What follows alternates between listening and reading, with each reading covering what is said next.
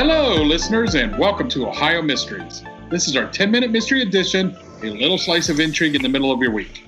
I'm your co-host, Steve Yoder, and with me is our storyteller and journalist, Paula Schleiss. Hi, everyone. Now, I have had siblings work the graveyard shift in gas station convenience stores before, and I always held my breath. It's such an easy target for armed robbers. Steve, your own mother has had a robber wave a weapon in her direction. And for some of those robbers, the money isn't enough. Tonight's story is about one of those cases, where the man who walked into a Brimfield Township store wasn't just a thief, but a cold-hearted killer. This case goes back to November 28, 1994. It was just 4 days after Thanksgiving, 4 days after Brian Michael Foguth probably celebrated all the good things in his life and shared dinner with his family. Brian was the son of Tim and Melanie Jarrell, born in North Platte, Nebraska, but raised in Northeast Ohio. He had two sisters, and they lived most of their life in Brimfield, graduating from the local field high school. That November, he was 23 years old, with a future of possibilities before him. He was college-bound, with dreams of becoming a writer. But in the meantime, he earned his living as a clerk at the Duke and Duchess gas station and convenience store in Brimfield, a township in Portage County. He wasn't scheduled to work that night, but another employee had called off, and Brian agreed to fill the void. The store was located at the intersection of I-76 and State Route 43, a busy crossroads. This is where most folks hop off the interstate on their way to Kent State University. But its location, midway between I-80 and I-77, also make it a perfect place for someone to commit a crime and disappear within minutes. On November 28, police responded to a silent alarm at the Duke and Duchess. They arrived to find a man leaving the store. It wasn't the killer. It was a customer leaving after the clerk had failed to come to the counter so he could pay for the gas he'd just pumped. It didn't take long for officers to find Brian, though. He was on the floor in the back of the store in a storage area. There was no real mystery as to what had happened because the store had a surveillance camera that taped much of it. A masked figure had entered the store at 2:02 a.m. and led Brian at gunpoint to the back office. They were there for about 1 minute before coming back into the camera's range. The robber is seen crouching behind the counter while Brian fills a bag with money from the cash register. It's also at this moment that Brian triggers the silent alarm. At 2:04 a.m., a customer arrives at the pumps, automatically ringing a bell in the back office. It appears the robber thought the sound was an alarm going off and panicked, and a struggle begins and takes place off camera. Investigators were able to determine that during the struggle, Brian was able to strike the robber, probably in the face.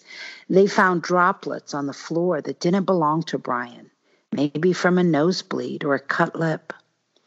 But the killer had the last word. Brian was forced to the back of the store in that storage area. Investigators said it looked as if he might have been made to kneel before he was shot in the head, execution style, with a 9mm handgun.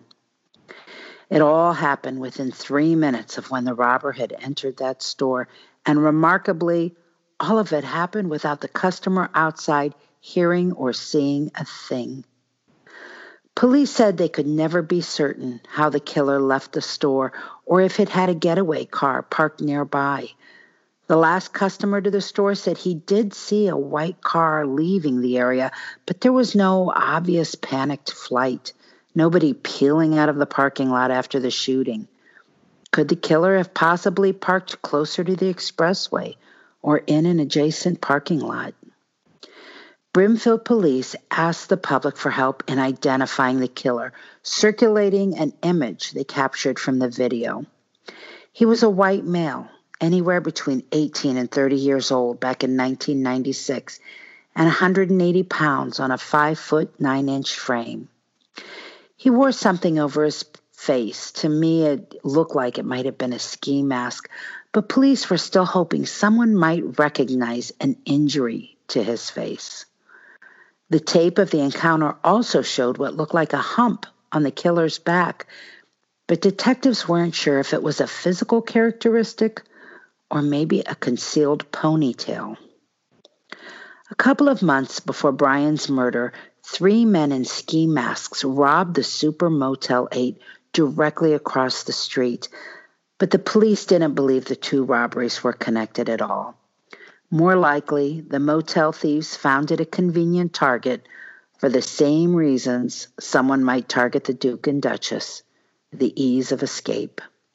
Mark Kalinsky, the front desk supervisor at the motel, said the 2 attacks had everyone's nerves on edge. The whole area is spooked, he said. The community was also outraged and heartbroken.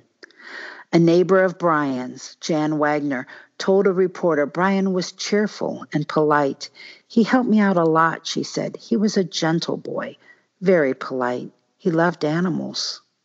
The neighbor talked about sitting with Brian on her back porch, talking about music.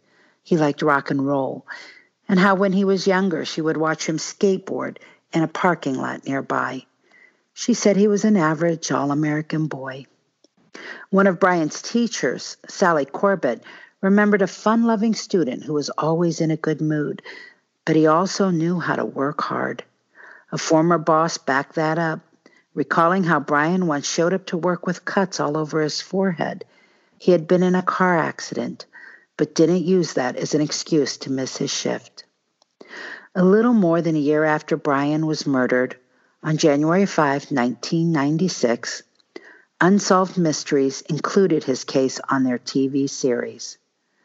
Brimfield Police Captain Robert Burgess even played himself in the reenactments, and Brian's mother attended the filming to offer support. It was the first time she had been to the station since her son lost his life there. As Chief Burgess took a break from filming, he told reporters, "I'm hoping this will help us catch the guy."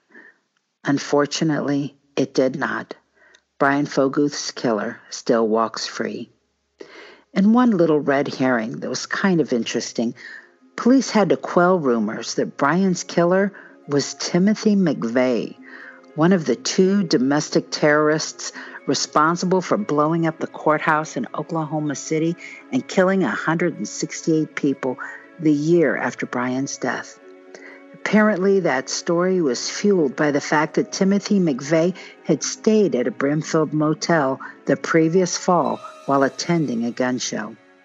But Brimfield police had to go on the record saying they were not investigating McVeigh for that or any crime. That's it for our midweek 10-minute mystery. We'll see you here Sunday for our next regular full-size Ohio Mystery episode. In the meantime, enjoy the rest of your week, and may all of your mysteries have happy endings.